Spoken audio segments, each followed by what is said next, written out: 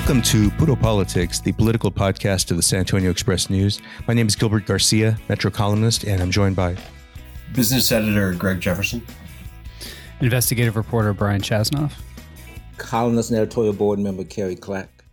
And we're recording this on March 21st. We wanted to start off by talking about an issue that is, I think, rightly gotten a lot of attention and is having a big impact, which is the latest sort of move among some of our Republican leadership against transgender kids and transgender individuals in general in the state. Last year, we had the legislature pass a bill that essentially banned transgender kids from participating in school sports. 2017, there was an attempt by Lieutenant Governor Dan Patrick to pass a bathroom bill that would force transgender people to use restrooms that did not align with their gender identity. But I think the latest action is one that's is particularly alarming, and I think it's creating a lot of fear among parents in the state. We had a directive from Governor Greg Abbott last month that instructed Texas Child Protective Services to launch child abuse investigations against parents who provide gender-affirming care or seek out gender-affirming care for their transgender kids. For anyone who is interested in this issue, Taylor Goldenstein, who works in the Austin bureau for the Express News and the Houston Chronicle, had a piece this weekend in which she talked to parents of transgender kids in the state, and it really gives you an idea about the fear that many of them are feeling right now when they hear a knock at the door, the concern that there might be some investigation that they're being launched against them.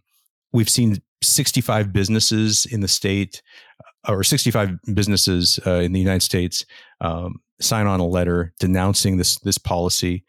I guess I want to start with you, Greg. This has been kind of a fixation among Republican leadership in the state for a while. The issue of transgender individuals. Do you think that when you have businesses coming out like this and saying this is creating fear among, our employees, this is creating an environment that we wouldn't want to, operate in, do you think that will have any impact at all? No, I don't. I mean, I honestly don't. I think you're probably right. I believe, look, business, every now and then you'll have coalitions of big businesses step up for abortion rights, for voting rights, and it has very little effect on Texas Republicans and Republican leadership in particular. So Governor Abbott, Lieutenant Governor Dan Patrick, Attorney General Ken Paxton. It doesn't stop them. I think their calculation is, their base support.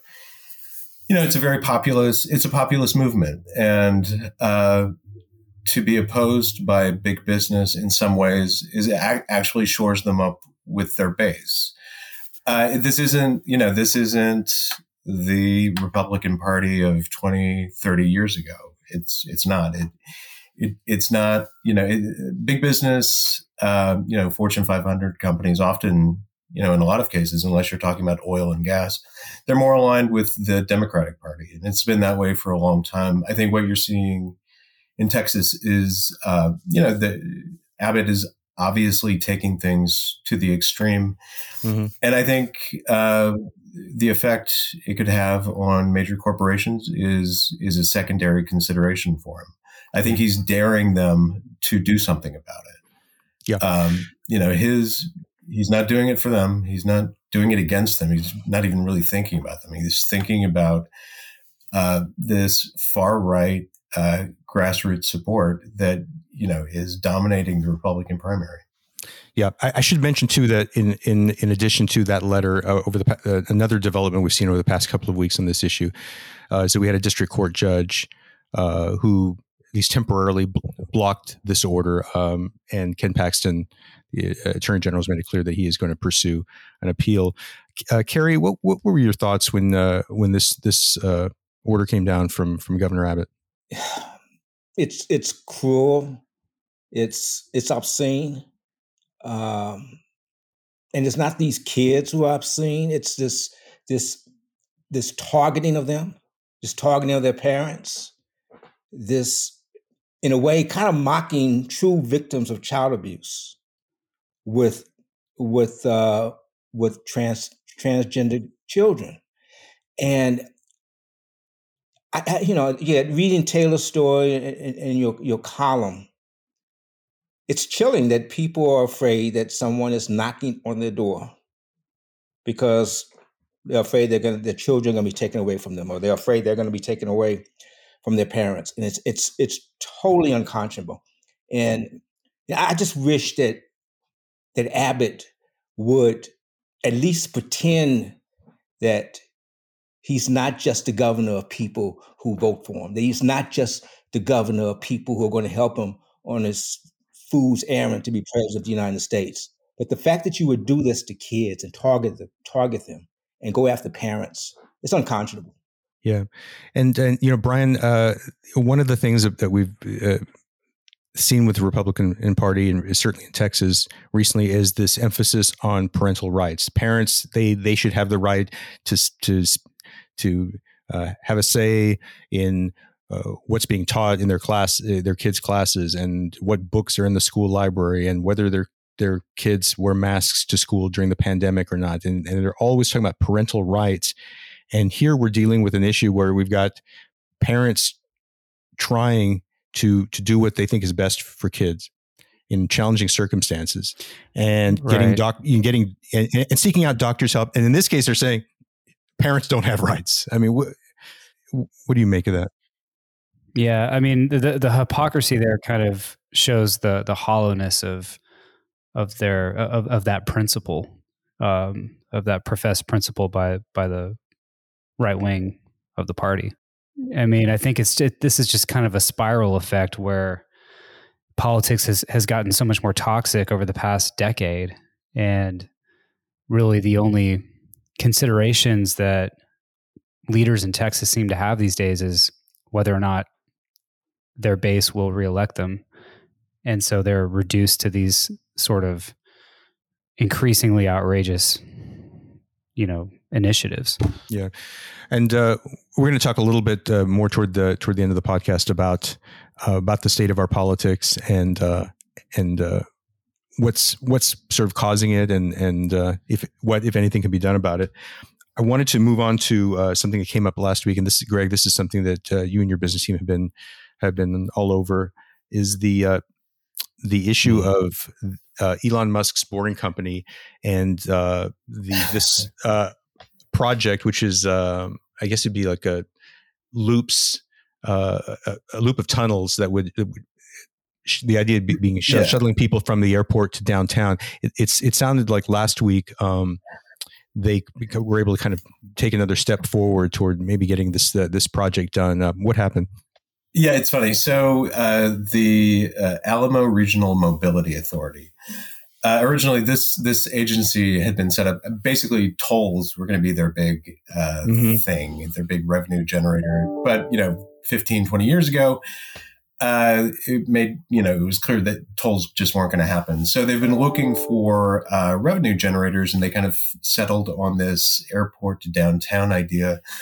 The Boring Company had pitched this last summer. The RMA then took kind of the outline of the Boring Company's idea, which is, a series of underground tunnels looping the airport to the downtown area, presumably the convention center.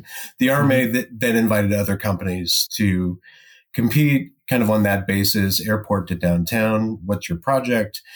They picked the Boring Company, not surprisingly. Everybody kind of knew that it was always going to be the Boring Company. And lo and behold, last Wednesday it was. What the RMA literally voted on was to negotiate a development agreement with the Boring Company to build this project.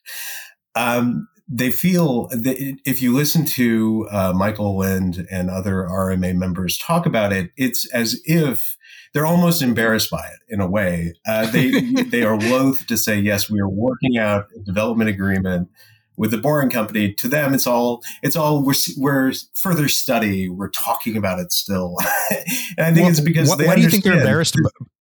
Well, because there's zero reason for this project as a transportation project. If you think about it as a way to kind of ease traffic burden, nobody feels burdened driving 14 minutes from the airport to downtown. It's not solving a problem.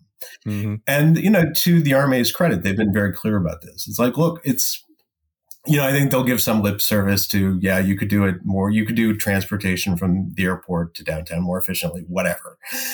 But really it's about making money. They're looking for revenue generators for the RMA so they can do other, road projects in the region. Yeah. And that's fine. That totally makes sense. But this is, to me, and this is just personally speaking, it seems like a silly project to me.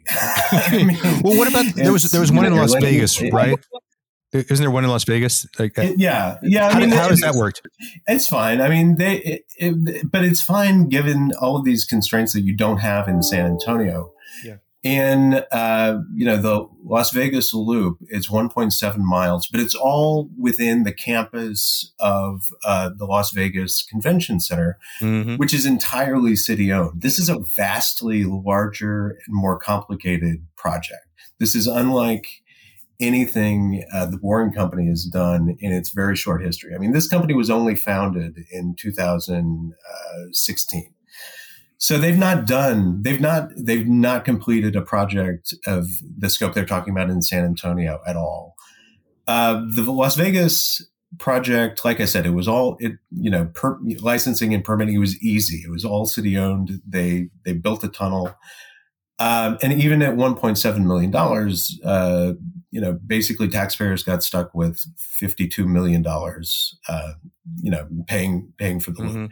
It's 1.7 miles, has 3 stations. There will be several stations. If this thing ever gets built in San Antonio, it'll have a number of stations between the airport and downtown. In Las Vegas, they have the capacity to do 4,000 passengers an hour. I don't think they've never gotten even close to that, I don't believe. But in San Antonio, the RMA and the Boring Company, they've released only the scantest of details of what they have in mind. And they'll tell you it's proprietary information and all of that. And, whatever, it could be. But the truth is they're now talking about a project that could cut costs upwards, not quite $300 million, but would approach that. I think it was on the high end, it was 290 something. But, those projects always go over budget. I'm certain this one would too. Is the idea that they would issue bonds and then the RMA would be sort of compensated then with revenue that comes in from the project over time? Yeah. The idea is that this would be mostly paid for. The Boring Company would pay just a small slice, and I'm sure they'll make it out to be as large they'll make it seem as large as they can. But I think they're talking about roughly $25 million contribution to this project. Most of it would be paid for with a revenue bond. So the way a revenue bond works is you sell a revenue bond to build or kind of enhance an existing project. In this case, it would be this transportation loop. The bonds are repaid with revenue you make from that project. So like people who will pay money to be driven in a Tesla, from the airport to downtown, a slice of that will go to debt repayment, and that's how they'll pay for it. So last question on this topic. I mean, how likely do you think this is to get completed? I mean, the Boring Company, they've probably withdrawn from more projects than they've completed. In fact, I mean, right now, I'd say it's probably maybe 30% this thing gets built. Huh. They did Las Vegas, but that was easy. Like that was one property with one property owner. They've not really shown themselves able to to complete in other markets. So we'll see. But I think it's, in the end, it's probably not going to happen. I think odds are against it. Yeah. Well, I wanted to kind of circle back to the issue of what's happening to our politics and why we see so much sort of extreme action from our political leaders in this state. Last week, I spoke with two people. I guess you could describe both of them as disaffected Republicans, former Texas House Speaker Joe Straus and former Congressman Will Hurd. Both of them left office voluntarily, but I think both of them felt somewhat alienated from their parties. And with both of them, I talked about this situation that we're in, where there is so much focus on the GOP base and sort of appeasing that. And both of them talked about the fact that, we're in a state where we have about 17 million voters, but our elections, it's, Republicans have been dominating statewide elections. A lot of our district races are gerrymandered. So our elections are generally decided in primaries. We had less than 2 million people voting in a Republican primary recently. So 1 million votes, or somewhere between 5 and 6% of the voters in the state are kind of deciding things for 100% of us, as Joe Straus put it. And so this kind of gets to the core of Joe Straus's situation, because he had people like his former House colleague Lyle Larson and others encouraging him to run statewide. I think with the idea of running as an independent, it's a really hard thing to do, to raise the money, and knowing that people are probably, when you get close to election day, are probably going to go home and go back to their party. And I think he feels like within the Republican Party, this just isn't really a place where his style of governing is in fashion right now. And so we have a clip from a TV interview I did with him for a new show we have on KLRN called Texas Talk. And he's going to talk a little bit about the thought that he had about running statewide this year and why he decided not to. So we're going to listen to that. Well, it wasn't just Lyle. I mean, I had old friends from around the state. They were encouraging me to some extent. And I haven't sworn off, politics or entering public service again in some way. But it wasn't the right time for me right now. My approach to politics and to governing is not very much in fashion at the moment. Mm-hmm. And I believe that bipartisanship is not a dirty word. I believe that pragmatism is not a dirty word. And I think empathy in politics is missing today. But it's not very fashionable. It's not very popular. And both parties are struggling to some extent with their extreme forces. And so the timing wasn't right for me. Kerry, what's your reaction when you hear former Speaker Straus? I think someone who is pretty widely respected, I think, by a lot of the people he served with in both parties, as someone who's smart, who is a dedicated public servant, who, whether you agree with him or not on every issue, he's somebody who is I think, trying to find solutions to the problems we have in the state. What do you think when you hear him talking about why his style of governing just isn't this isn't what is happening now in Texas? It's sad. And I'm glad you played that clip, because that's what jumped out for me in that wonderful interview you did when you talked about bipartisanship, and especially pragmatism and empathy, and not being dirty words, not being bad words. Someone like a Straus, someone like Larson, someone like Will Hurd, these are people who could attract the votes of Democrats, of independents. And the fact that it's 2022 and in 2023, they'll be on the sidelines. And what didn't come through in that interview for me, and what hasn't come through with, whether it's coming from Will or anyone else, is when does it end? Because we all kind of assumed that after the former president left office, that the ties to him would be loosened but they've been strengthened, and that's what's. I respect conservatism, and I respect conservatives too much to call what's happening in Texas and across this country conservatism. It's not, but I don't see where it ends if people like Strauss and Lau and Will aren't in the game running. Yeah, and Will Hurd talked about. I mean, he was looking at how do we get out of this, and he was saying, well, we need to get more people to vote in primaries, which would certainly be a positive thing. And he said also that because he thinks what we're seeing now is kind of what he refers to as just the sort of fringe edge of the party. I mean, we could get into a debate about how widespread some of these extreme views are within the Republican Party now. But so he thought if more people vote in the primary, that would be a positive thing. And also, we need to get candidates in these primary races who are willing to talk about working in a bipartisan fashion, who will embrace that idea and aren't afraid to do that.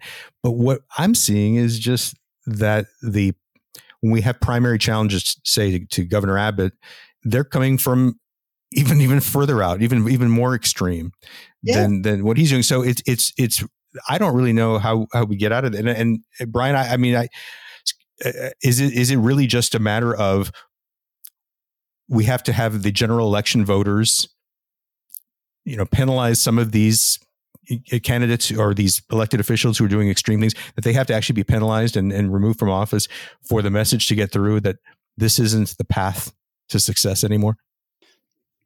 Yeah, I mean, I don't know how you. I think it comes down to more people need to vote. Yeah, that's true. I mean, when you look at the percentages of registered voters who actually turn out, it's always very paltry. And I mean, I've had the thought that perhaps with the increasing outrage of some of these positions that are being taken, that it might actually increase turnout and bring some more sanity to the legislature. I was just going to say, I think Will Hurd is right. I mean, I think, you have to induce more people, get more people voting in, the Republican and Democratic primary, particularly the Republican primary. But I mean, what he didn't say is like the way to do that is to introduce different kinds of candidates than we typically see in Republican primaries. And that would be a more moderate candidate like Will Hurd, like Joe Strauss. I understand why they don't want to do it because they would get destroyed. But that is one way of it, it's putting down a marker for a more moderate politics and saying, look, there are Republicans within this party who aren't extreme, who don't, don't believe in, targeting trans kids, that kind of thing. But they will lose. I mean, inevitably, because we're not there yet. Like you have this very narrow slice of the Republican Party controlling the primaries, and it will take a number of cycles for that to change, and a number of candidates stepping up who are more moderate. So I understand why they don't do it, but it's too bad because they just Strauss or Hurd entering the race would help expand the electorate, kind of in the long run. Gilbert, do you think Will's going to run for the Senate in 2024? I talked to him about his future plans, and he didn't really say too much. I don't know. I'm kind of skeptical about that. I think he's. I'm not getting the feeling. When I first became aware that he had a book out, I thought, well, this is we even heard that he might run for president, and that. I thought, well, this might be a way of kind of planting that flag. But when in talking to him, I didn't get a strong feeling that he's planning anything. But it's just a. How does this end then? That's the great. The thing that I'll say is, and I can't quantify this, but I will say that after I did the interview with Speaker Strauss, I heard from some people, and there are people I've known over the years from different parts of the state who have, voted Republican. And I was hearing from them when they saw this interview saying wow, we need more of this. We need more of this. And again, I don't know what that means in terms of the broader Republican electorate, but I just have this feeling that there are people who have historically voted Republican, whether it was because they believe in low taxes or small government or pro-business policies, and have seen it going in a certain direction. And they might not vote for Beto O'Rourke, and they might not vote for certain Democrats. They ultimately, when in November, they may vote Republican, but they're kind of quietly getting frustrated and they're not happy with some of the things that are going on. But they're not at a point maybe where they're going to, like I said, where they're going to vote Democratic, but they are starting to become disenchanted with what's happening. And I was just going to say, I agree with you about independent runs, how it always looks so attractive until it's finally time to go into the voting booth. But this year seems like this may have been that one year, that kind of Ross Perot type of year nationally that he had in 92, that Strauss may have had a chance, because there's a lot of folks who are Republicans who would vote for, who can't fathom themselves voting for Beto, may hold their nose to vote for Abbott. But if you have Strauss there, this very attractive, moderate candidate, it seems like this may have been the one year when maybe it could have worked. But I understand raising the money and everything, and just the feeling that it's not time. I just don't know if people of the quality of the Joe Strausses and Will Hurds and Lyle Lawsons, if they're not in the running, then how does it end? Yeah, it basically, you're kind of seeding the party. That's not the intent, but it kind of seeds the party to these extreme elements. Well, I think on that note, we will wrap things up, and hope everyone's doing well out there. We'll be back next week. Take care. Thanks.